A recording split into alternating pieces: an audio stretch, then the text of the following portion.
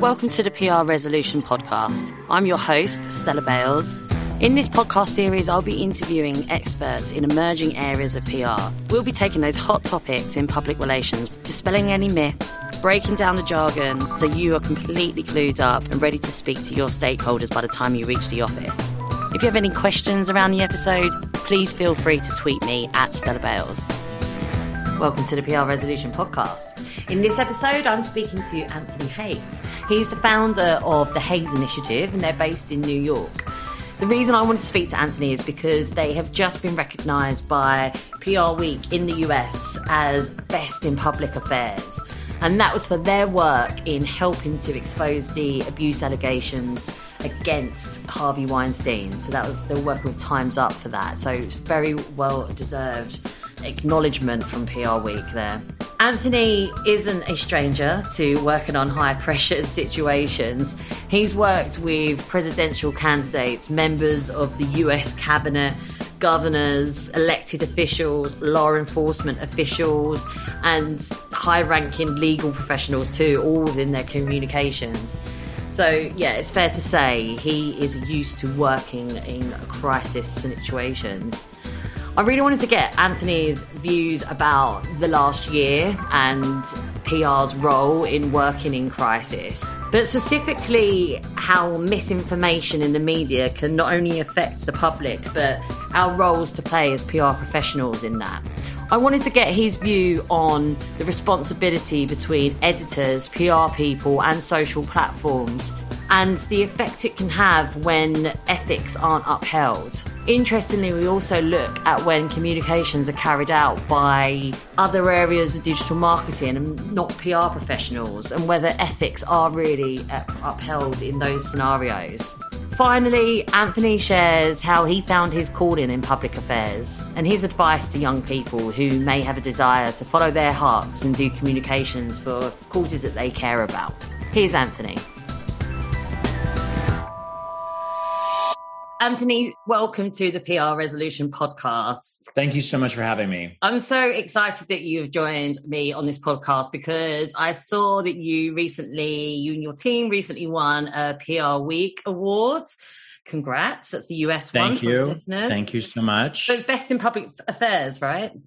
Yeah, so we did work with Time's Up. This is the people who did incredible work around taking down Harvey Weinstein and a lot of the various high-profile people that I think globally everybody's sort of seen.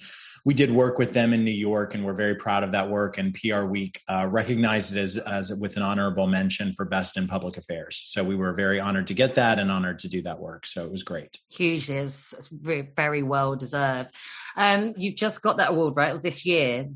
Yeah, this year. At the end of what has been, I think, in my PR career at least, which is around 18 years, I would say, we've just seen like one of the most dramatic, some would say most stressful years with 12 months we've ever seen. And it really affects the public as well. Global pandemic, huge social movements, massive political change. And it seems that you and your team were involved in quite a few of those because you are dealing with public affairs and crisis. And I do want to go into a couple of those different areas as we chat. But I guess my first question for you is, crisis and public affairs reputation was always another department for me. So I was always consumer communications, consumer products. Sure. It just feels like over the last year that we've seen now every comms person needs to be trained in crisis, because are we ever not in crisis? I mean, what's your thoughts on that? Yeah. No, it's a really great sort of pause. I mean, I, for some reason, love it. So I think that really that's a conversation probably more for my therapist than you and I, but like, I really do enjoy it. And it's always been my career. It's always been a key part of my career. You know, I really sort of got started in the communication world, doing LGBTQ advocacy here in the United States of America. And that was where, you know, when you go and you have complicated conversations with elected officials who really don't want to give you your rights, you know, you learn how to communicate pretty clearly in pretty hostile environments. And then it just sort of escalated from there. But to your larger point about just comms people in general needing to have some sort of understanding of comms, I think it probably should be fairly specialized. just because I think some of the other stuff that everybody else does, I would sort of look at them and be like, I can't do that, because there's plenty of people that call us and say, hey, we hear you're great at this. And we're like, well, we're great at that part of this, So it's like people sort of, I don't have to tell you or your listeners, but everyone thinks they can do communications. Everybody thinks that they can do anything. And it's, I'm like, well, if you can, then knock yourself out. But, the reality is it's actually an enormous amount of work. There's a little bit of, I was listening to one of your episodes this morning, just getting prepared to talk to you. And there's a little bit of art and science. And I'm blanking on the gentleman you had on who you guys sort of talked about the data behind everything and understanding your audience. There is a real thought to Alex how this I just happens. remembered. Alex Judd. Alex.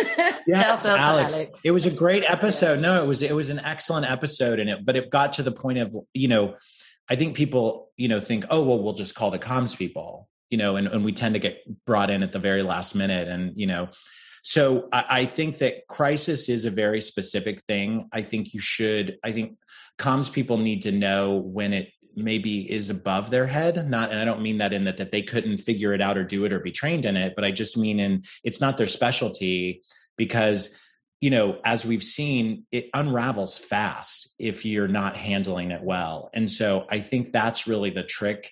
And I think, one of the things I love about this business is being connected to people who maybe have a piece of the PR space that I don't have, because then I can just sort of partner with them or pass off work, et cetera. And I think others, we have a lot of people who do that as well. And I think it's more just sort of making sure in your Rolodex, if that's a term that we even use anymore, but you have people who do this so that you can service your clients, right? Especially if you're in the client sort of agency side of things. I think there's something that you've mentioned about it being specialist and how it's different to other types of communications. And this is perfect because I haven't worked in crisis before, is the difference between having the luxury, I'll say, in planning a comm strategy and then being in crisis, having to make extremely quick decisions. Now, don't get me wrong, I have been on press offices at various times and having to make quick decisions, but in such high pressured situations,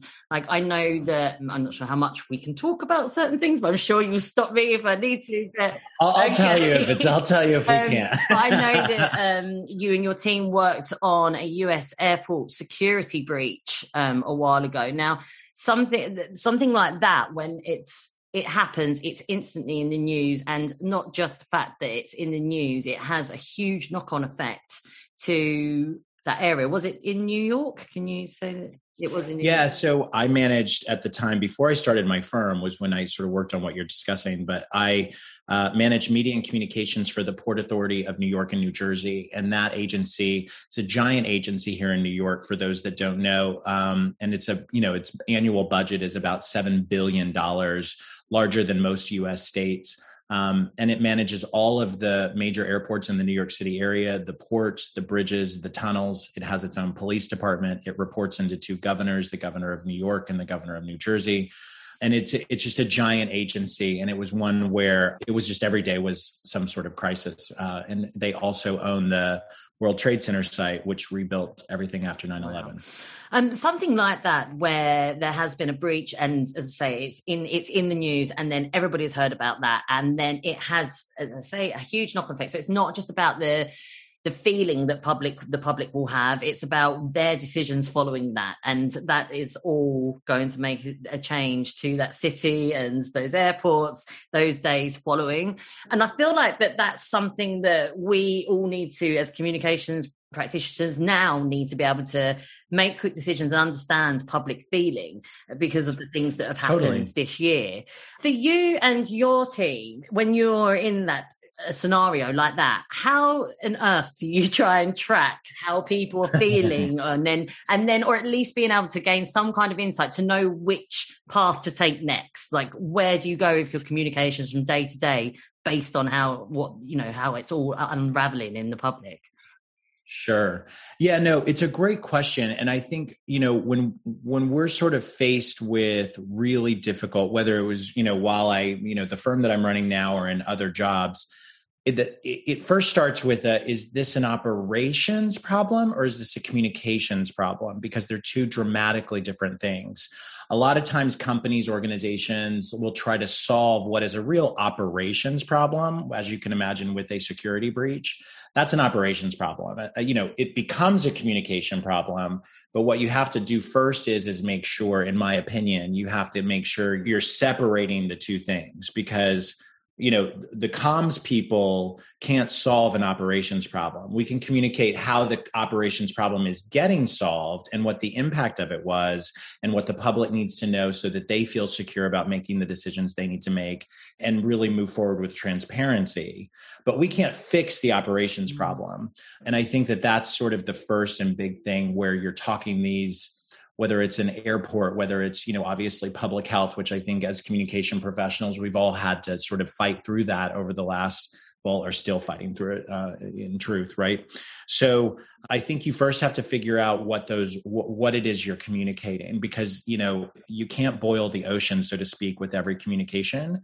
And I think it's important as communicators to remember that. And certainly when you're in crisis, I think it's to take it step by step by step and break it down, get your facts together, and then figure out how you're going to communicate action, because that's what people need, right? People want to feel empowered when there is something that impacts them. And I think part of the challenge that everyone had, I can certainly speak for the United States. I assume this is true in a few other places. There wasn't a lot of confidence in the communication coming out of, certainly government entities around COVID, right? Some of it wasn't their fault because none of us knew, right? It was just new. And so we're figuring it out. But even when we started knowing more, I think just the communication, certainly in the United States, was absolutely terrible. In fact, I've just before I came onto this call, heard on the news that I haven't read the article yet, but I believe there's going to be an inquiry of how the UK government dealt with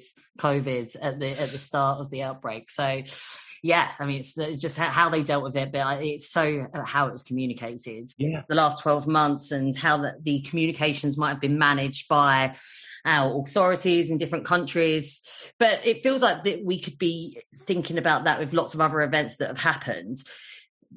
Seems to be a growing feeling of mistrust in how things have been led, organised and communicated. With something like that, how do you, in any type of crisis, if there is a huge feeling of mistrust in an organisation, a leader, a person, how on earth do you try and change that opinion?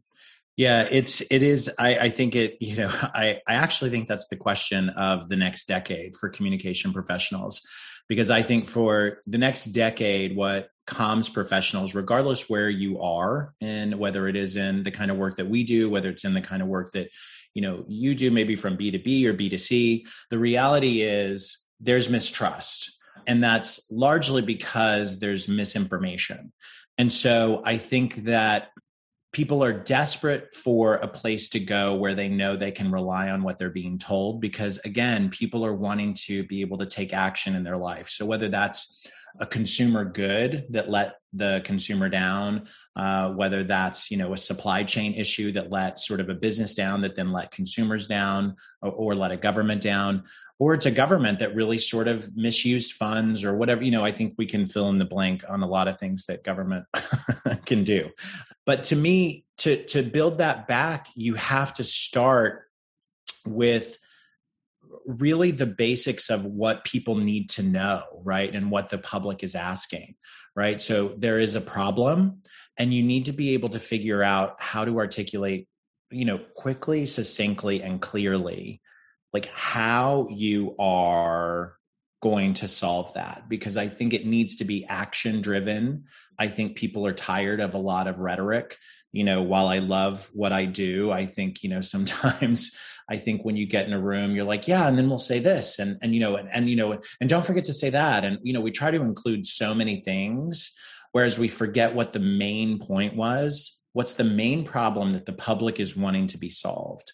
And how do we demonstrate action? Because to me, that is the thing that is going to rebuild the trust, right? It's actually fairly simple. It's, take action on the things that are a problem, demonstrate that you're solving them piece by piece, and articulate how long it's going to take. And if it takes longer, explain why, because people can actually handle it if you tell them exactly what's happening. But you do have to sort of move forward with a front foot in terms of being transparent and be action driven. That's how, to me, the only way to rebuild trust with anybody is to demonstrate action. I mean, especially with something as big and as big as a topic as COVID, there's so many layers to it and moving parts to it, but also how long it has lasted. It's quite a different kind of crisis to what we might have been used to in the past, which we used to I know that when I have been to crisis workshops in the past or have learned about it, it's like, okay, so you try and spot a crisis happening, and then here's how you manage it, and then here's how you move out of crisis, and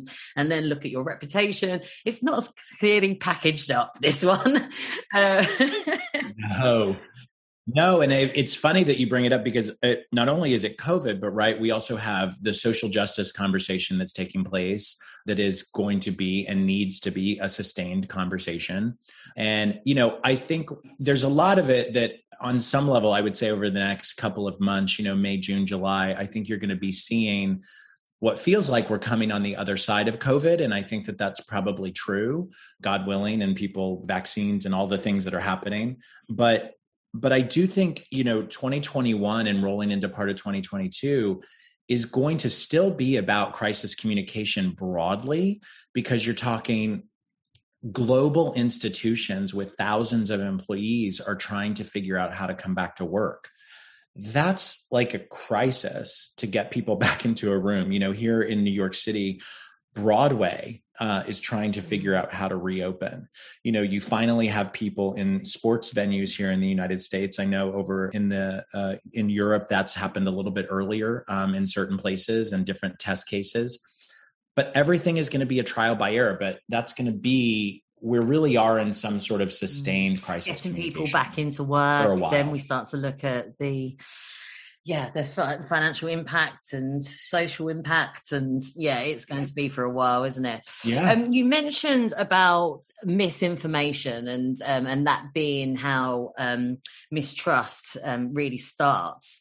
So I guess coming out and just tackling some of these different areas that you've just mentioned of moving out of the COVID crisis, but then actually tackling the next ones. It's what we can learn from the last 12 months is how we do feed out this information, isn't it? And I think that it's, especially from a government perspective, it does feel like it's been a little bit better this year in 2021 from our UK government. Some people might totally disagree with me, of course, but it does feel like it has been better because it's they've shown us a plan and they've kept to that plan so far.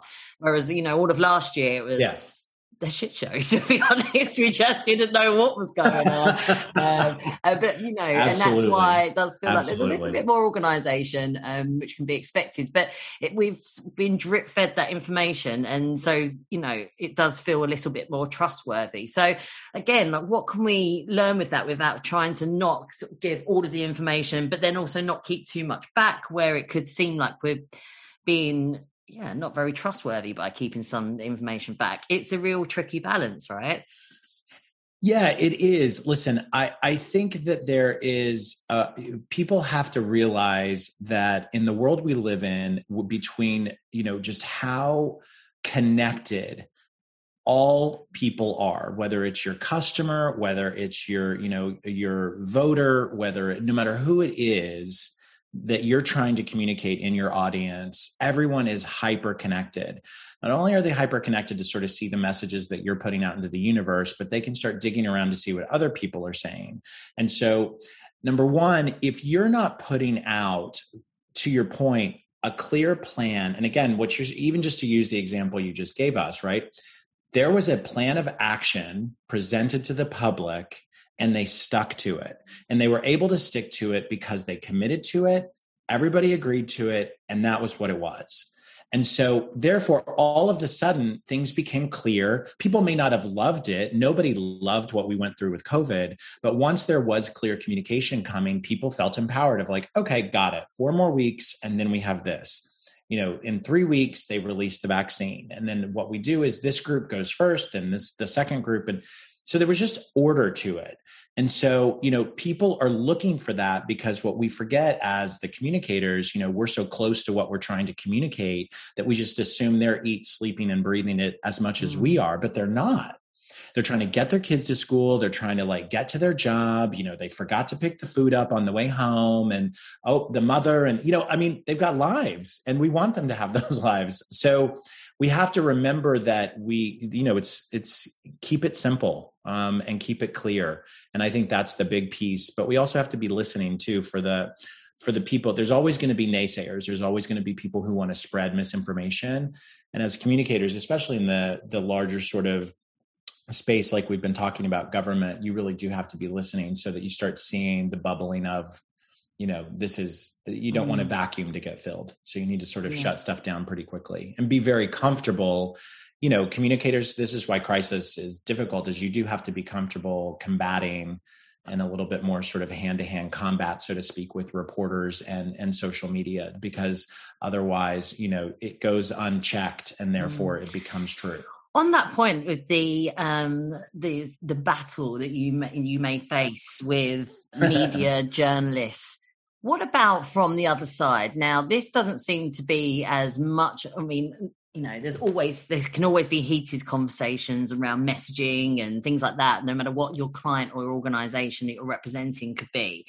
But what if, and I imagine this must come up in your world more, that you are representing an organization or a person and you really just disagree with the direction they're going in. It doesn't feel like it's for the good of the people or the world, but you are working for them. How do you try and navigate something like that?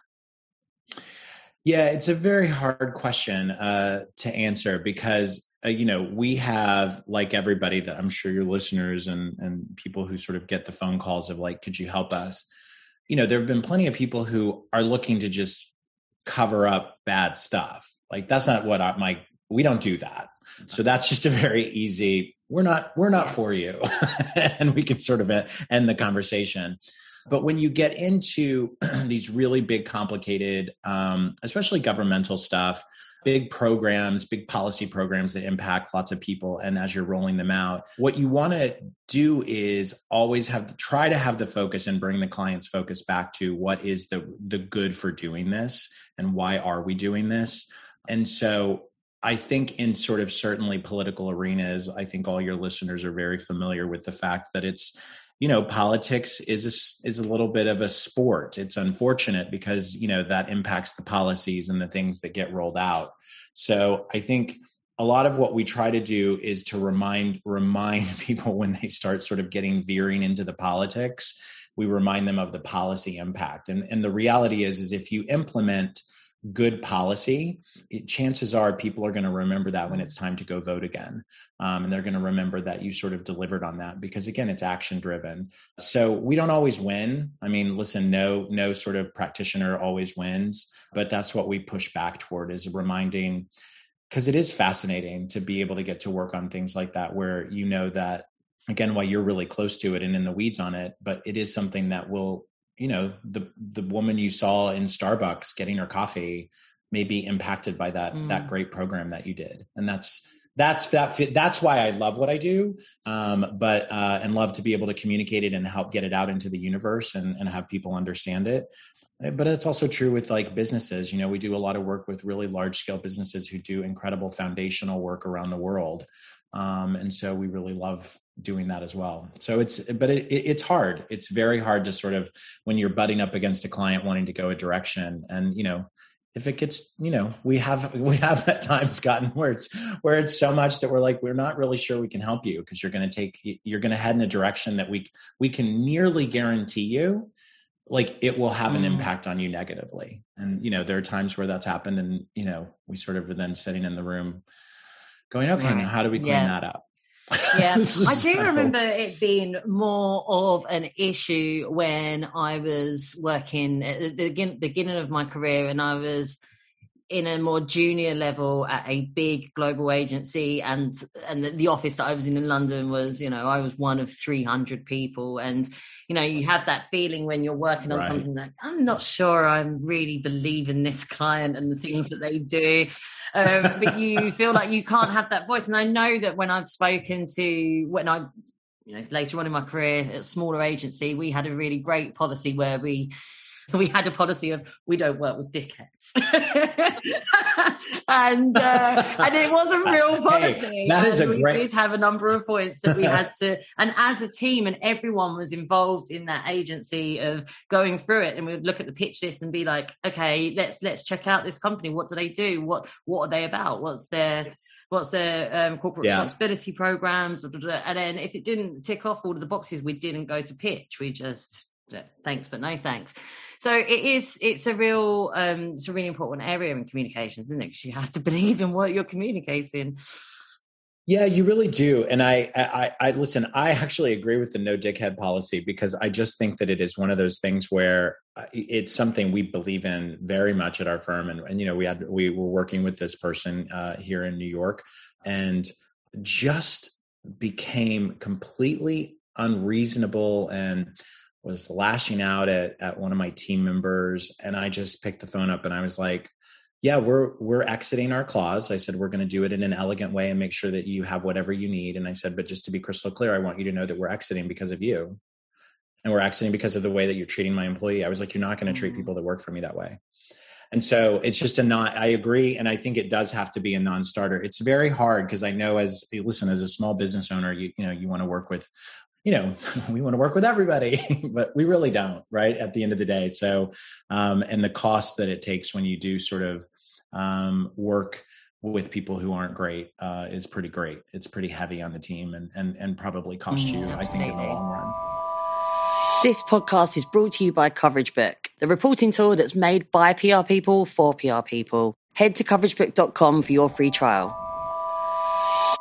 When we are working with an organisation that we have the information for and we do care about that organisation, I want to look at going back to the misinformation point, because I thought it was really interesting that we talked about that. Now, it's not just been the last 12 months, it's actually been the last couple of years where we've seen more sort of exposing of fake news, or not even just fake news, but maybe organizations using data in a maybe manipulative way. And so I personally always find it fascinating as to where the responsibility lies in having the information in the media that people read. It has an impact on the public and the way that the world works. Where does responsibility lie? Is it the organization? Is it the PR person? Is it the journalist? Where does responsibility lie? Do we have truthful, factual information being fed from organizations to the public? Yeah, no, I think that's right. I think I would add another category to that as well. I think I would add there are, certainly people who are actively weaponizing information so that they can sort of move things in the direction they want them to go. And that's sort of the way that this sort of view, whether that's, certainly there was plenty of evidence of that in sort of our recent election in 2020, as well as 2016 here in the United States of America. And it's just, there's a lot of ways that just completely false narratives are getting created and put out there. That's more sort of really nefarious kind of stuff where it's just bad. Then there's sort of the work that we do, right, where we get data, we get information, and then we figure out how to sort of package that up to tell a story. And so I think it's important, really, certainly from the company and the PR person, to make sure we 100% work very hard to road test the information we're given by the company as we're creating a narrative, in terms of, we have lots of really frank pushback. We come in very cynical.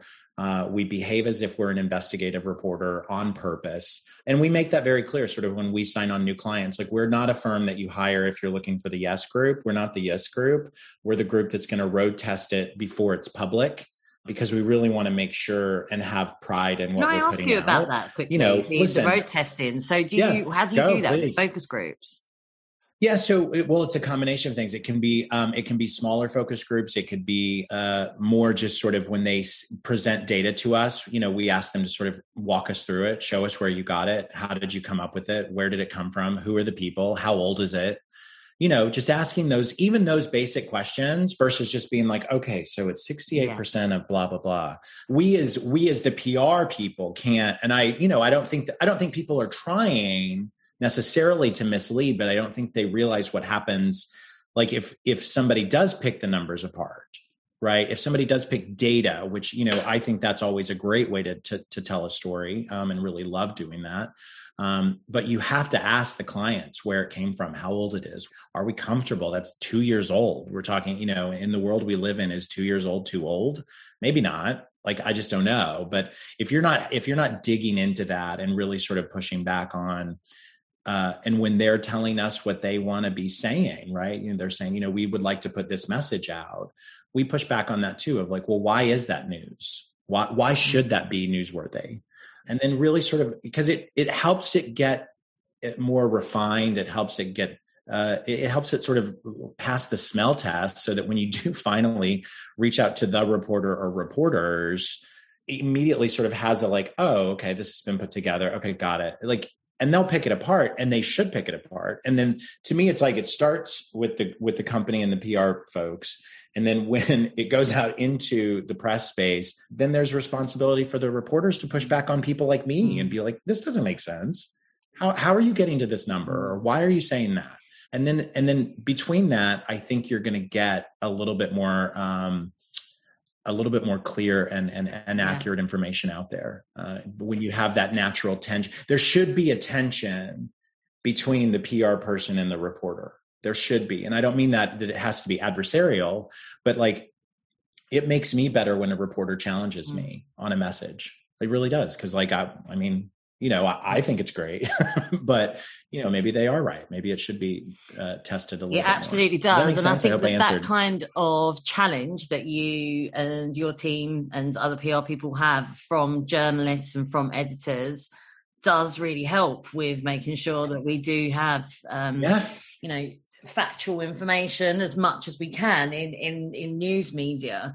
What we see when we don't have that kind of challenge is when it's on social media. And that's probably why we've seen such interesting / awful examples, like we saw with Cambridge Analytica when they the investigation happened in 2018, I think, but as we know, it was from the 2016 Trump campaign and the UK Brexit campaign as well that they were involved in, when they used data in and created various ads. I think it was mainly ads put out with that kind of very leading and manipulative information to sway voters.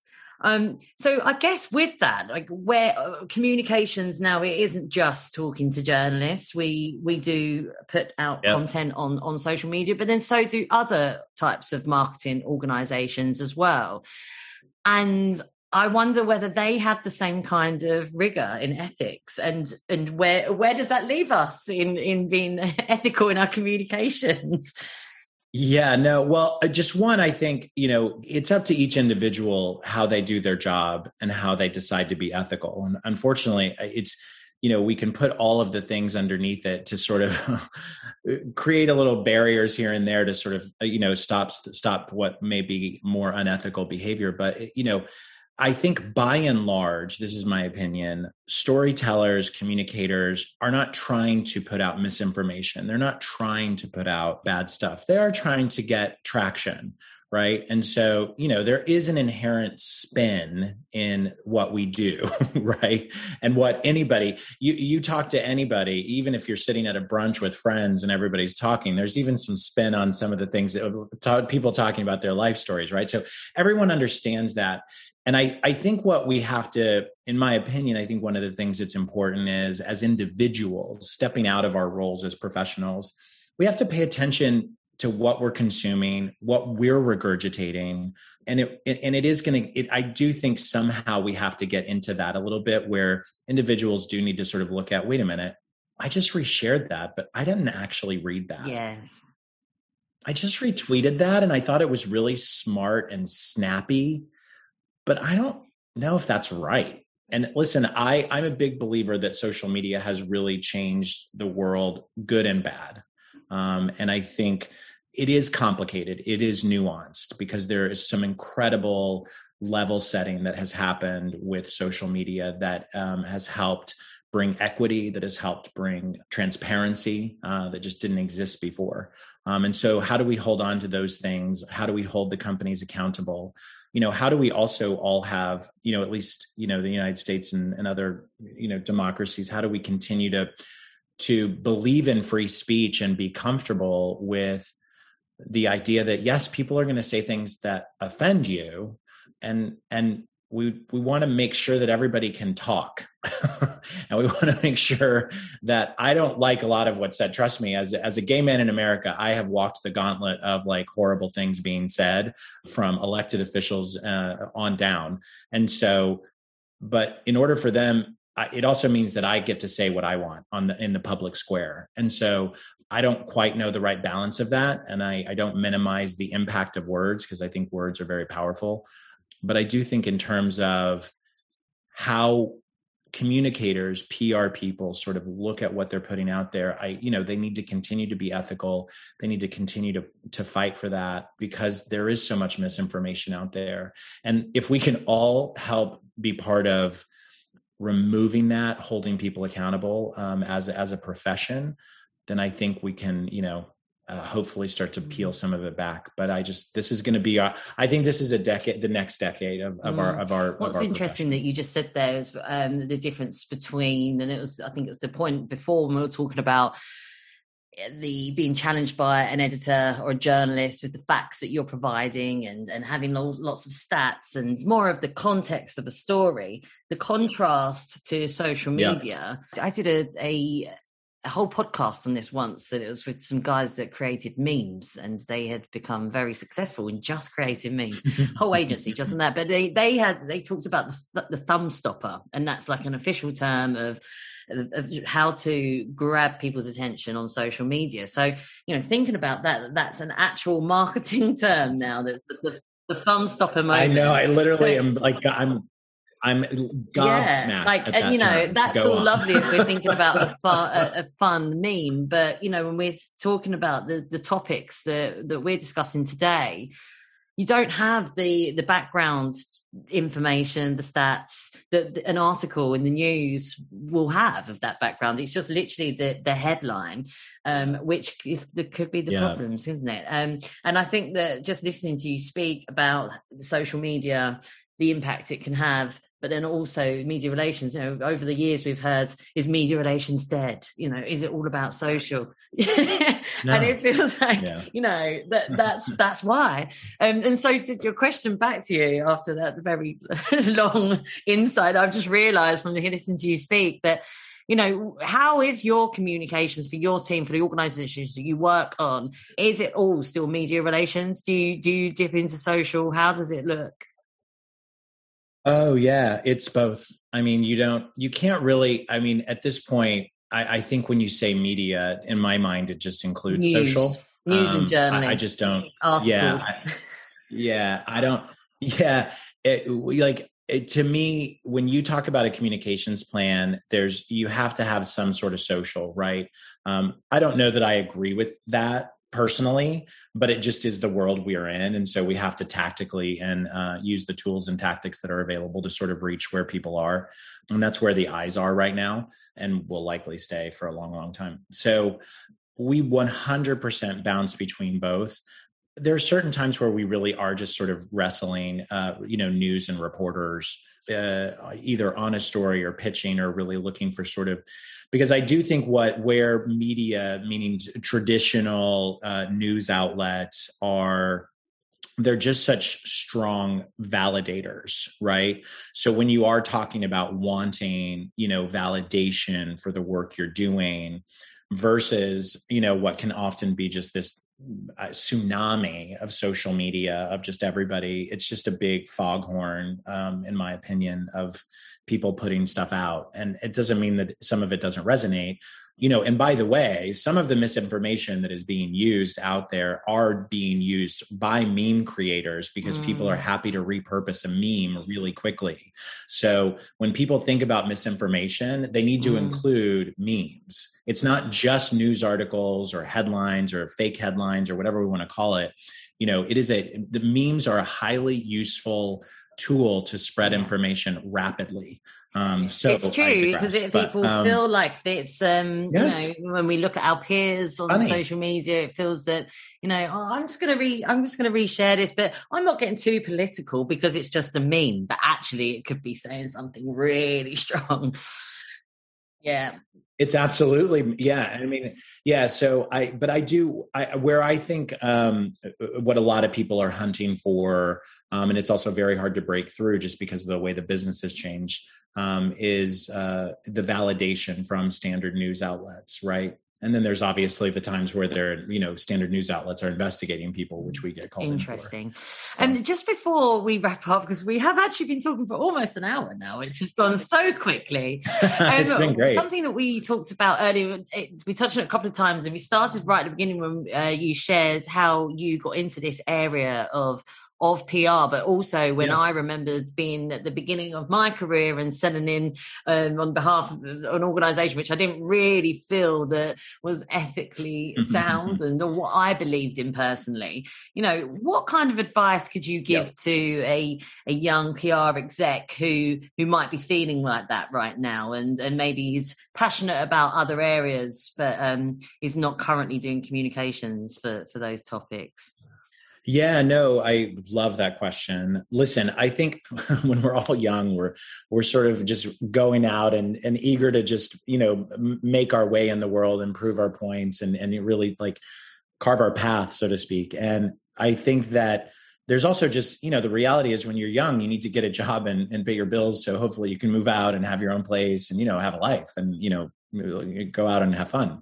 So I hope the young people are all still having a ton of fun. As soon as New York and London opens again, I'm sure they'll be back into it. God willing. And so I'm not young anymore, but I'll be jamming.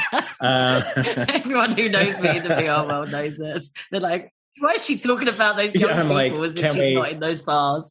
I'm like, can we open it back up, please? Am I reaching for the stars here? So but no, in terms of work, listen, if you're in a spot, regardless of, if you're looking to get into something that you're more passionate about, I love when younger people reach out to me and ask for advice. I love, and I would encourage people to do that. You may send the email, you may send the LinkedIn, and it may get unnoticed, but like, that doesn't mean you may land on the right person at the right time who's like, yeah, I'll totally talk to you. Don't be afraid to network. And if it's an organization, for instance, if it is more sort of in the nonprofit foundation space, look, while you have your job and, you're clearly building a skill set that is valuable, offer to volunteer. There's plenty of opportunities especially if it's more in sort of that, if they're wanting to move into that space, it's a little bit trickier sort of like jumping in or doing in a for-profit space. But if it's in a nonprofit space, there's plenty of opportunities to volunteer, get to know the organization, get to know the area that you're really thinking that you're interested in, because sometimes too, you go and you find out and you're like, oh my God, I don't want to are you kidding? That's crazy making. Or you may find out, gosh, this is what I'm supposed to be doing. And then you start to move through that. But I highly encourage people, and I really can't say it enough. Young people should be very comfortable reaching out to people in an industry that they like, respect,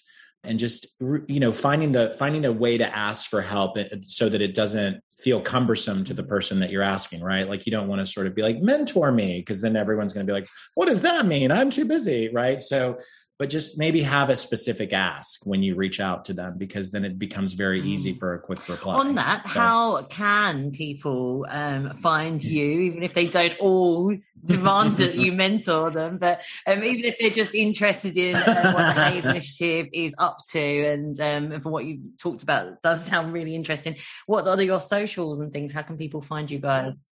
Yeah, sure. We're primarily focused at the Hayes Initiative on LinkedIn. So I'm on LinkedIn, Anthony Hayes, Hayes. And then anybody who wants to reach out, Anthony@hayesinitiative.com. Just shoot me an email. Great. Anthony, thank you so much for your time today. I've thoroughly enjoyed our conversation. Same. I'll see you in New York very soon. I can't wait. All right. Have a good one. And you. This is the PR Resolution Podcast. Keep in touch by following me on Twitter @Stella Bales. For more reading on PR, head to blog.coveragebook.com. Don't forget to tune in to the next episode and make sure you subscribe to the series on iTunes now. See you there.